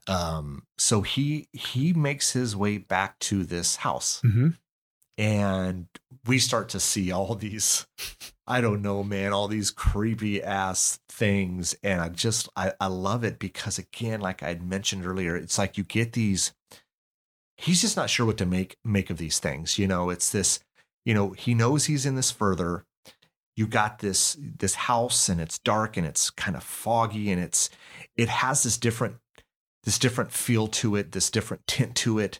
You got these people that he sees in this living room. Again, they look like dolls, man. They do. And they've almost dressed them in these, they fucking look like relics, like from the 20s or 30s. Yeah. And it's so awesome, man. I can't explain how much I'm enjoying this. It is making me feel uncomfortable. Oh yeah. Real uncomfortable. Yeah. And it's he's walking through the living room, and you got this. Well, what's great also on these scenes is that it's the lighting. God, you cannot underestimate lighting on a scene, because everywhere around on the peripherals is dark, right? But he's holding that lantern. Yes. And that lantern is not like a warm light. It's really artificial. It's almost like some kind of fluorescent. Yeah. And it's and the light is just bathing just that immediate area. Yes. Where there's dark all around it. And it's just such a creepy, like, it's yeah, it's just, I can't say enough. Like I was saying earlier, it's unsettling for me because I know things aren't right. I know something's going to happen, and it's that buildup of, okay, what is going on here? What are they going to do? What role do they play in this? And it's almost like this. I don't know. It's almost like we know they're there. It's almost like how do I explain it? It's like almost like a backdrop. They're creepy and they're scary, but we know that it's not them that we necessarily have to worry about, but they're still, but yet maybe we do. Yes. And that, I think, is the reason that these are littered throughout the movie, is because we don't really know. No, it's the unknown. Exactly. The unknown. They to may me very is well scary. be a problem. Yeah, but he almost goes about it like they're not. He's almost like he's curious, and he's looking at them, and they're sitting on, like, I think that we'll call her the mother. Mm-hmm. She's ironing, but they're almost frozen. And then there's like, it looks like a daughter. Well, because Elise explains that even time has no meaning in the further. So, so I think it's a little bit of punctuating that, that here is this, essentially I interpreted it to mean he's walked into a moment in time. Yes. That's how I interpreted it. I think you're right on the money. Because essentially that was a moment in time, because wasn't the other ghost in the other room like loading a shotgun? Yeah. Well, I think it's the point of view of the ghost is what we're seeing. Yeah. So he walks into this home and he's seeing the point of view of the ghost of maybe they're trapped in some sort of loop, right? Mm-hmm. And so the immediate loop that we're seeing is this family and a husband and he's whistling, which is awesome. I love this. And then he's doing some more kind of, I don't know, investigating and venturing off into this house. And he sees this, it almost looks like another daughter. Yep. And she's got a shotgun and it's all these loading it up. Yeah. Loading it up, man. And that kind of reminded me a little bit of Amityville because And so then we see another scene where it's like, it's the family again, but it's in a, it's a different outcome. And it's maybe the loop that has transpired with these ghosts or these entities. And now they're stuck in this and they're playing this back essentially for his eyes. Yeah. And for us, the audience. Yeah. And that's what's he's essentially wandered in to a snapshot of this family before murder. Yes. Yes. Yeah. And it's just, I love it, man. I love the old 20s, 30s feel this. Now that house, I don't know. What house was that? Was that the first house? Was it? See, yeah, there you go. So that's the first house. And so it's just, I don't know about you, man, but old, I love the look of stuff that's from I don't know. I could say in the early 1900s. Let's just call it the early 1900s. Sure. I love that look. I mean, it was, I don't remember if I think the others might've been I can't remember if it was the 1800s or 1900s, but I just love that old relic-y feel. Yeah. It's more, it has more of a creepy feel to it. Yeah. And I'm just digging this, man. Yeah. I'm not at ease with anything that's happening here. And he's so vulnerable to everything that's going on in this house. Mm-hmm. He hasn't done this in years. Maybe as a kid, maybe he's out of his element here. And so he has to find where Dalton is in this house. And he comes across other, I don't know, ghosts and that have left an imprint on this. Mm-hmm. Yeah. And so, we get the scene in that bedroom, with this woman and I don't know, we don't get a lot of this woman, but she's upset and she's in the corner of this bedroom and it's these little things. And then he ends up, and if I missed, an interaction with another, spirit or whatever, let me know. But I think he ends up to this red door, right? Yeah. Is this where? Yeah, I think so. I think there was the family, with the murder, and then there was that room with this one girl. I don't know what she is. Was she? she saying something to him. I don't remember if she was saying something. I thought she was crying or something. Maybe. I don't recall. I thought she turned to the camera and started to say something. She may have. I don't remember. But yeah, then there was the red door. I don't think there was anything after it. And then of course he has this fight with this, this demon or spirit we saw earlier on in the movie. The guy pacing behind outside the window. I forget I don't know if he has they probably have him in the credits as something, but I don't know what he is. Yeah. But anyways, there's that fight between the two, and and I believe during that scene, Elise sort of kind of yells to him and says, reminds him, you're alive. Yeah. So you have power over, because he was kind of getting his ass kicked. He was getting his ass kicked. Yeah. She did. And he did. He used his, his power and really kind of kicked whatever's ass, and now he's inside this really where Dalton is being kept. Uh-huh. And it's weird to me. It looked, again, it's about painting a picture. It looked like almost like some room you would find in a mansion. I don't know. I don't even know how you would call it, but right? I mean, stairs and almost like this. Well, there's like a landing inside this. It's interesting because inside this room, there's obviously a set of stairs and there's like this landing. Yeah. And it's unusual because they did what I love, and we haven't talked a lot about this. I'm a sucker for music. I've talked about this. I love music sets a tone for me. Oh yeah. And if the music is effective and just well done, I'm all aboard, man. Yeah. And the music here and the colors, a lot of the red, and we know, and we of course associate red with evil, and James Wan does this throughout the movie, and just the way all the setting and the sets and all of that, they do such a fantastic job with this to create this. They do this eeriness and this, Yeah, because so Dalton's on a. Looks like he's like on the ground, and he's like, is he on the ground? I think he's on a mattress, or he's on a mattress bed or something. But it's low to the ground. Yeah. There's just a lot of ornate stuff in this room. And he's handcuffed or kind of handcuffed. He's shackled. His handcuffed, feet. yeah, shackled and ankles.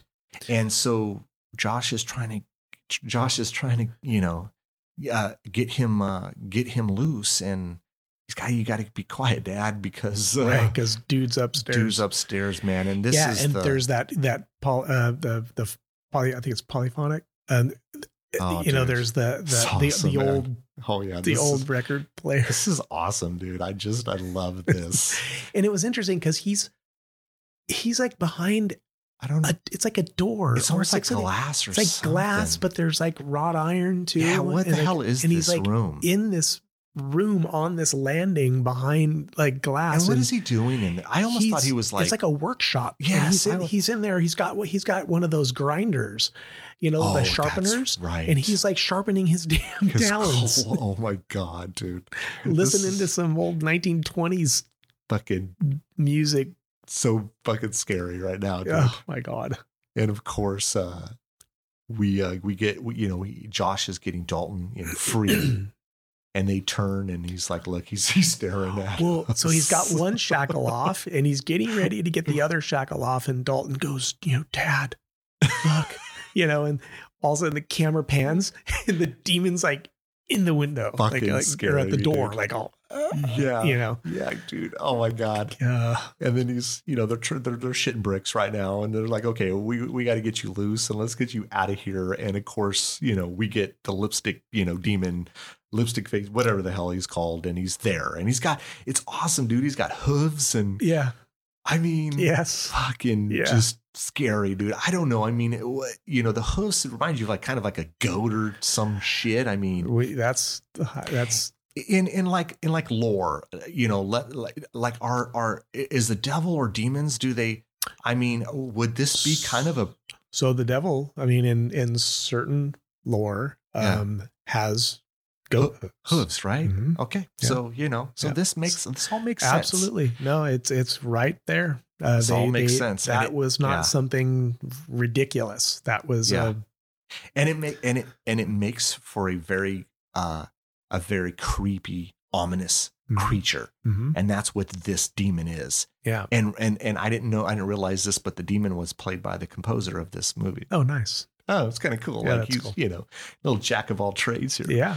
But they, there's that struggle, there's this fight, but eventually, look, we kind of get out of this area, and Josh has Dalton. He's trying to make his way back to the new house where his body is. Through the further. The further. Yeah. And of course, we get a lot of dark, and we get a lot of, spirits and ghosts and all these things that are happening here. And we get back. I don't know if we made our way back to the house, but I think he's trying to get into the house. Yeah. Yeah. And trying to find his way, And of course, we got a lot of other, things that are happening here. We got, I think we got, I don't know if it's Specs or Tucker goes into the kitchen, and then, we got he's going into the drawer, and we got the hand that comes out of the drawer. So we have all these, because they are away from their physical bodies. So the further they're away from it, the weaker the link is. So now you got all these ghosts that are attempting to kind of take over this. Well, right? I mean, they're almost not necessarily fighting over this. Not necessarily fighting over this shell or this body, but I mean, they're slowly moving in, making their way. Yeah. Mm-hmm. Yeah. Time is running out. It is. And Josh, he stops. And when he gets into the house, he stops because he sees the woman with the black wedding dress. And he's like, what do you do? Who are you? Like, there's this confrontation here. This is this is the woman, or this ghost or demon that we've talked about earlier on, where this is the one that was showing up when he was a kid, trying to take over him. It was like, she or he or whatever, wanted him. And, and it was at that point when, Elise got involved, that they hypnotized him to forget. So, and also to forget about astral projecting. So this is the first time she's had an opportunity to, I don't know, maybe possibly take over Josh's body, because he hasn't astral projected since he was like 9 years old. Mm-hmm. Yeah. She's still around though. Yeah. And so, there's this, there's that confrontation there with really just, I mean, it's the two of them, but it's really him. And, and it almost looks like he's, I don't know, scared her off. I mean, we see we kind of see her fade off into the distance, and we're like, okay, and he stood up for himself. He's okay now. And so, but we get some more of the lipstick demon, inside of the bedroom. What I love is, remember when the demon comes out and goes down the hallway, and he's like, crawling sideways down the wall. Dude, that is awesome, man. I love that. It reminded me a little bit. And I've seen this before in Jeepers Creepers. Remember yes. And I think it's been in some other movies too. But I just, you can't get enough of that. No, there is something about that. It's because it's almost. What are the only other things that we know of that do that sort of thing? Insects. Yeah. And most of the time you got occasionally you'll run across a person who's not scared of bugs. But look, most people don't like spiders or anything, on them, let alone around them. Yeah. And this thing crawling sideways on a wall is just unnatural. It's just not. And tweaking the almost the speed of the camera. Yeah. Like the boy is at one speed. Yeah. And this demon is at another. It's almost done in itself, like done in still frame. It is. It is. Yeah. Yeah. But I mean, we get that. And this is, I mean, they are, is there, again, I just watched this last night, and this is what I'm talking about. Sometimes I just forget. Is there any really confrontation, like anything that's settled between this lipstick demon and them? Or is this simply Josh and Dalton make their way back to, Yeah. Really, it's not really. I guess it's Josh more so making his way back to his. They never body. conquered this demon. No. No. What it was a the final scene there is a race to get to the bodies. Exactly. Essentially. Exactly. Yeah. And so we get this, and we're thinking everything is good, and we know Josh is now awake, Mm-hmm. and and he seems okay. Yeah. And he's got a hell of an appetite. Yeah. He's like shoveling spaghetti in like there's no business, man. Oh, you mean Dalton? I'm sorry, Dalton. Yeah. Josh. Yeah. Yeah. Dalton. Like he's got he hasn't eaten for like 4 months. months. Dude, he is. He's got like. I mean, except he's got intravenously. he's got like double fisted forks, and It's he's seriously like spaghetti. I think Yeah. he's eating or something. yeah. And then I think he says something like, "I'm tired." I'm like, "Really? You're not gonna She's sleep all for like, 4 months, you are dude." not going to sleep forever. Yeah. And so they think all is well, man. I mean, all is good, right? I mean, they've essentially tackled these spirits and demons, and they've come out on top. At least we think they have. This house is clean. And so we have this really kind of towards the end scene here with Elise and Josh, Mhm. where she, of course, she notices something about him, and So he hands her the camera? it might have been the camera or something. And she looks down at his hand. Now, we don't see his hand, Immediately, yes, we see but this. Yeah, she obviously she sees something in it or Yes. or about it that makes her go, "What in the?" you know? yeah, And it's, I think, at that point that she, when his back was turned, she gets the camera ready, and he turns, and Yeah. she snaps she a picture. She starts snapping pictures, and of course He's, he freaks out. why would you do that? Why would you do that? And Yeah. we think at first it's, oh, well, he doesn't like his picture taken. Oh, no. Yeah. And then he starts basically strangling her to death and ends up killing her. Yep.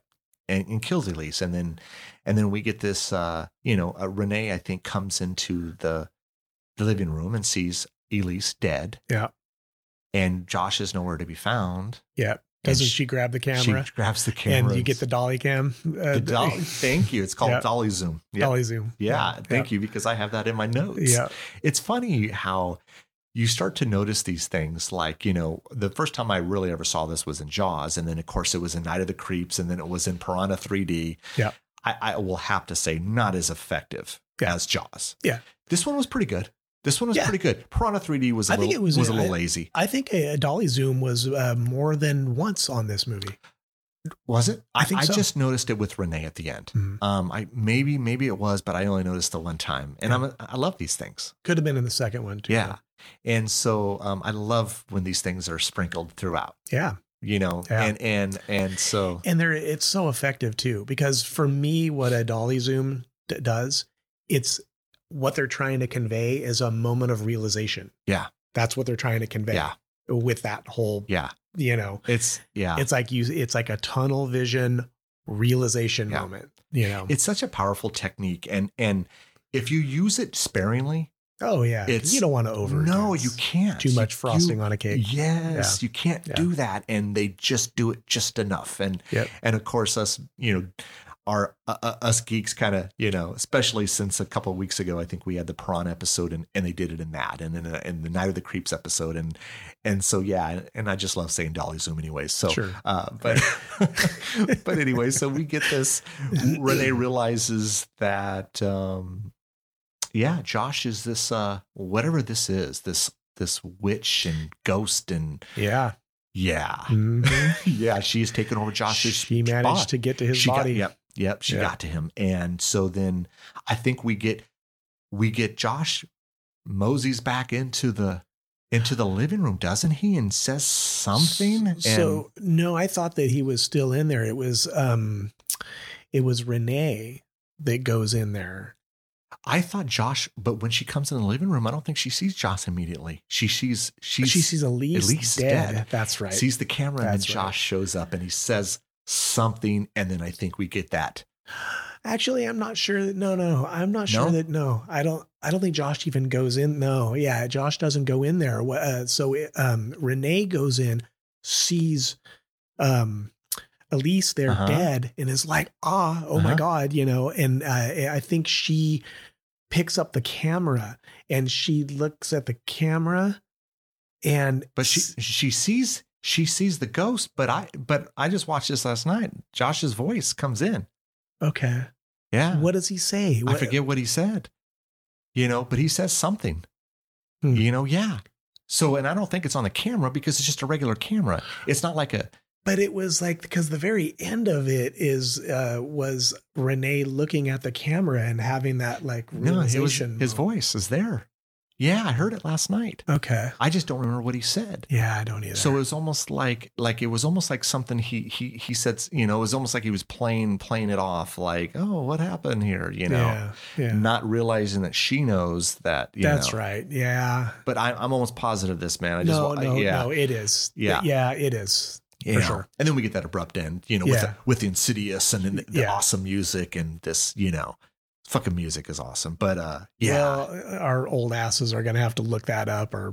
Yeah, I'm almost positive. Exactly what I'd it was he said, because that is right. No, he does. Yeah. And it's not a lot. It's just enough that, oh, here I am. And, maybe you don't realize I'm this now. I'm not Josh anymore. I'm this, Yeah. I just don't remember what he said, but it's super quick and it's in a super abrupt ending with the, Insidious. Yeah. And the music and Oh yeah. Yeah. And there we go, man. And we got the, great movie. I love this movie. I'd say this movie is up there as one of my all-time favorite, like it's ghost. It absolutely is. It's I agree with you, man. Like it's on the line. I don't think it gets better than this. Conjuring, honestly. The first Conjuring is great. Yeah, same vein. And again, done by James Wan. This is an awesome movie, man. It's you don't see, there are a lot of good horror movies out there. Mm-hmm. But again, it's the attention to detail that puts it over and makes it a great horror movie. And this has all of it. Yeah. It has all the elements of a fantastic horror movie. Yeah. I mean, what doesn't it have? It has everything. The acting is great. There's literally, I can't think of any aspect of movie making that this movie fumbled or hit on everything, right? Yeah. I mean, I honestly can't think of anything that I could critique and go, God, I wish they had done it maybe this way or I just really can't. I can't either. Nope. And then, look, we talked about some of the trope stuff and that's okay. But some of the stuff that he did that we didn't expect, the demon in the kitchen during the day, it's just things you just don't. So, yeah, it's okay to have these certain horror tropes or ghost movie tropes. There's nothing wrong with it as long as your movie doesn't rest upon those tropes. Yeah. Right? Because it's almost, yeah.